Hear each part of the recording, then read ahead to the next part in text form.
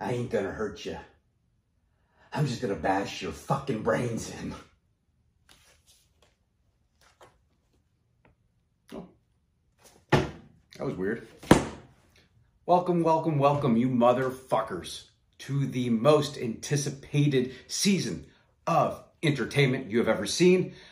Only comparable to that one season of Scrubs where they said goodbye to all the characters of the season before and then they came back and they went to med school or something like that. But of course, I am talking about season 2 of Films with Ferrell podcast / vlog / whatever the hell you call it. Well, you stream shit on YouTube and you stream shit on a podcasting site. Welcome.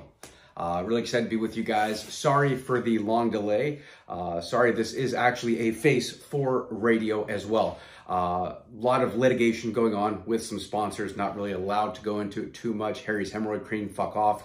But other than that, guys, excited to be back. Excited to be reviewing movies. All right, party people. Welcome to season 2 of the Films with Ferrell podcast. Odds are, if you're not related to me, you might not have got your eyes on the beautiful something that is season 1. Good news for you. That is all re-uploaded onto wherever the hell you might get your podcast. That is uploaded now on YouTube. Go check us out. There's some good shit in there. I promise you. Season 2 is going to be a little bit different. I don't know how different it's going to be yet. It's going to be a little bit more action-packed. We're going to do more than just movie reviews. We might be reading more books. Just kidding. That's a photo book. I don't know how to read. I'm going to be doing a lot of different things here. Really excited, though, to be jumping in, kind of doing the vlog / audio / again, whatever the hell we're going to call it. So like I said, we're going to do a little bit more than just movie reviews. However, season 2, episode 1 will be a movie review. I know, I'll go fuck myself. Went to the movie theater, had been kind of out of the podcast game for a little bit. Went to go see the third installment, the third leg of the tripod, if you will, whatever we might call the third, movie or something. Ghostbusters Afterlife. Absolutely great, nostalgic movie. And as I'm sitting there full costume with my proton pack in the back, it's really kind of weird to sit there with the proton pack in the back. I was like, you know what? I can think of about 5 people that would like to watch a movie review on this right now. Let's get to it.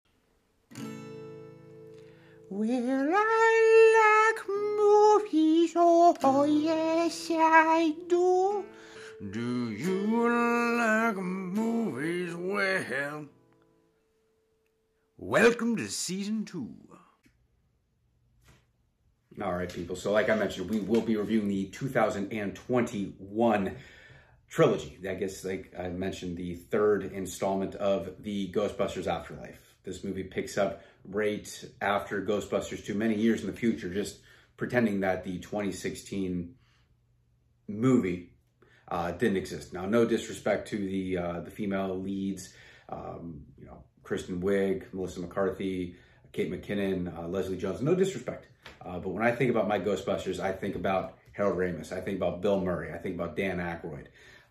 Those are my Ghostbusters. I think about Sigourney Weaver. I think about, are you a god? I think about that shit. So I was a little skeptical when I first heard that this was coming out. I like any other fan, I saw the trailer with Ecto-1 kind of just being revealed, and you're like, oh, like this could go really good, or Hollywood could just be a bunch of money grubbing motherfuckers and just really want to throw out a sequel and whatever the fuck you would call it, and just take my money, which they would regardless. But so I was a little skeptical about how it would actually be coming out, but very pleasantly surprised that it's more than just a story. It's more than just hunting ghosts with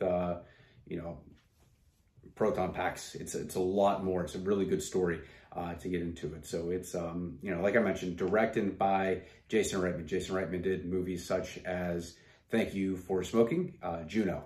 His dad, Ivan Reitman, directed the original Ghostbusters. Jason actually had a hand in writing this movie as well.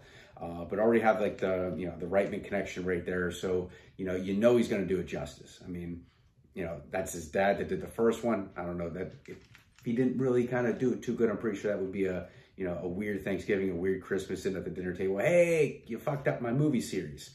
So it was, ball was in Jason Reitman's court, all the way. So in terms of star power, definitely something great in this movie as well. You had McKenna Grace. McKenna Grace just pretty much all over the place. She's been in Handmaid's Tale, I, Tonya, just about the younger version of every single woman in almost every single movie right now. You had Finn Wolfhard from Stranger Things, from It 1, It 2, you know, just really coming up as a great actor as well. Really, you know, good comedic side. You've got Paul Rudd, who's in literally just about everything, is the sexiest man of the Alive 2021. So you got him in it. You've got Dan Aykroyd, you've got Ernie Hudson, you've got Bill Murray. So you've got a strong cast, just to name a couple. Don't want to ruin it too much on terms of who's actually going to be in there. If you've been following this movie at all, though, you do know some of the heavy hitters that are in this movie already. So movie picks up, like I mentioned, right down the line after Ghostbusters 2. Now, the gang's kind of broken up. There's no real need for Ghostbusters anymore. We find that out earlier-ish in the movie. Egon, Harold Ramis' character, kind of just goes schizo. He starts stealing some of the, you know, Ecto-1. He starts stealing some of the proton packs and just runs away to bumfuck Egypt of Oklahoma. Okay, so there Egon, aka the dirt farmer, kind of lives out the rest of his life.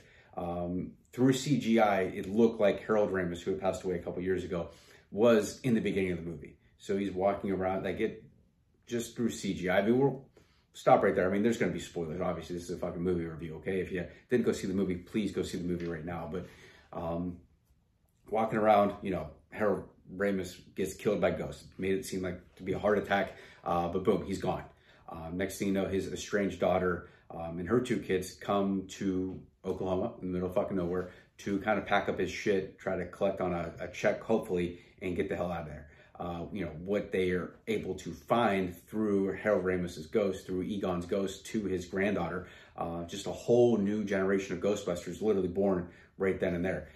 You know, Egon leads his, you know, his granddaughter to, you know, basically the promised land of any big Ghostbuster fan, you know, down into his lab where, you know, everything's just cooking up. I mean, it's pretty cool to watch. Just, you know, Harold Ramis is very present throughout the entire movie. Yeah, we've got this whole new generation of Ghostbuster basically just being born. You know, ghosts start flying out left and right. And here, if you go back to the very first Ghostbusters with Gozer the Gazarian, you know, apparently this whole town was where some more shit was going to, you know, take place. Now, I'm a big Ghostbusters fan, not to the extent to where I know every little nook and cranny about every little thing going on. Science kind of scares me. Same with math. So excuse me. I'll just, you know, stick here to speaking on camera to, you know, you.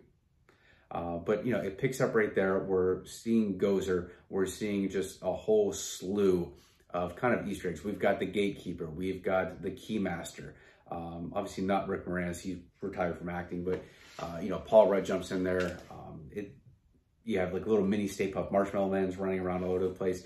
But the goal is like the dirt farmer, aka Egon, you know, when he moved out there, he had set up this mine of traps knowing that the end of days was coming and he needed to stop it.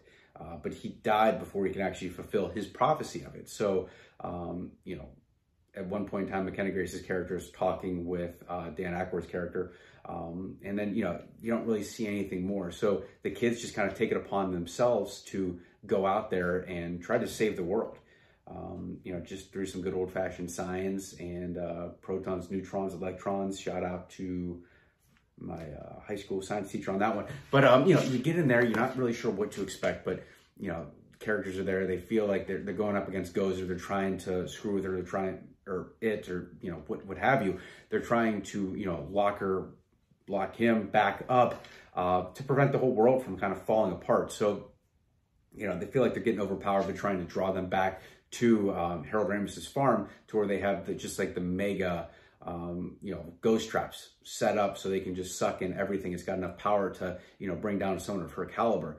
You know, the kids are fighting. These are just little kids. I mean, they're middle school at most, or maybe, you know, going into high school, really not sure what college they're going to yet, feeling it out a little bit, getting some offer letters, who knows. But, you know, these are just some kids. So they really don't know what the hell's going on, but they're trying their damnedest to get out there. And just when you kind of think, you know, all is lost, boom, boom, boom.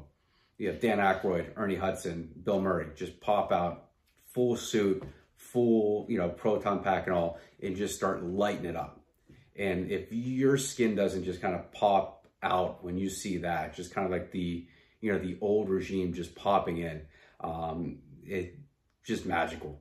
But what really does it for me is towards the end, like, hey, we've got all the Ghostbusters just coming in there, like they're back. They're just, you know, trying to, you know, take down Gozer. And then all of a sudden you have McKenna Grace's character who, you know, she might be in middle school at the very most. Like, she's not equipped to hold a big proton pack, but, you know, there she is anyway. But then through CGI again, you see, you know, Harold Ramis, you see Egon, you know, with his granddaughter as a ghost, just kind of like steadying her up, and just, you know, helping her keep steady and, you know, help the rest of the gang, you know, defeat Gozer. And then you see a really nice shot towards the end right there to where Egon has, you know, left his granddaughter. Now he's just over there with, you know, the gang, with the rest of them, just taking down Gozer together. It is absolutely amazing.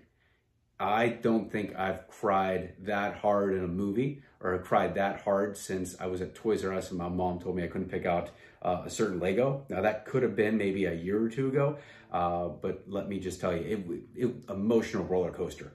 It has its ups, it has its downs, it has its sideways. I don't even know what to know, but that scene where you have those four characters, you know, kind of just, that kind of, you know, obviously those are the Ghostbusters. Those are the Ghostbusters that pretty much all of us know and love. Just right there, and through CGI, through technology, you were able to kind of frame Harold Ramis right alongside the rest of them. Just absolutely beautifully done. Jason Reitman did this movie right 1,000 times over. And just looking at what they were able to do with, you know, Harold Ramis, just, you know, there's been so many different actors that have died after a certain movie that really couldn't come back for a said sequel or something along those lines. And just through the magic of CGI, we're becoming more and more advanced, you know, in the entertainment industry, where you can do something like that. I can't really remember when I've seen something like that done before, and I sure as shit don't know if I will ever see something done that well. You know, the movie was, at the very end, it says for Harold Ramis, who had obviously passed away. Just a genius in terms of movies in his own right. We're not even talking about his Ghostbuster character, but I thought that was so just fantastically done. I don't even know if fantastically is a fucking word, but it was just so well done to get that out of there, that it, unlike anything I've ever seen before. This movie gets the 2 fat thumbs up. It gets whatever the hell it wants. That could be me partially just being a huge Ghostbuster fan. It could also be me just being a sucker for, you know, some sad moments in movies. But this movie was so well done. It has nostalgia. It has a great story, great characters, and just all around, it's fucking Ghostbusters. Okay, it's been since like the early 90s or whenever the hell Ghostbusters 2 came out. Now, I won't shit on Ghostbusters 2 too hard because, you know, it's a Ghostbusters movie, but it's kind of like, I don't know. I put Ghostbusters 2 up there right around with Caddyshack 2 in terms of sequels that make me want to run into a wall several times until I just fall asleep for an extended period of time. Ghostbusters 2 just doesn't do it for me, but luckily the things that we bring back are very much Ghostbusters 1 related. So Jason Reitman, thank you so much for, you know, doing this movie justice.